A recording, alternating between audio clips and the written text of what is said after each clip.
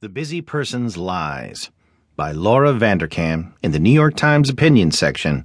I'm Fleet Cooper. How's life? Oh, busy. So goes the mindless modern conversation, a constant assertion of the scarcity of time. A December Gallup poll found that 61% of working Americans said they did not have enough time to do the things they wanted to do. Some of us feel this more acutely.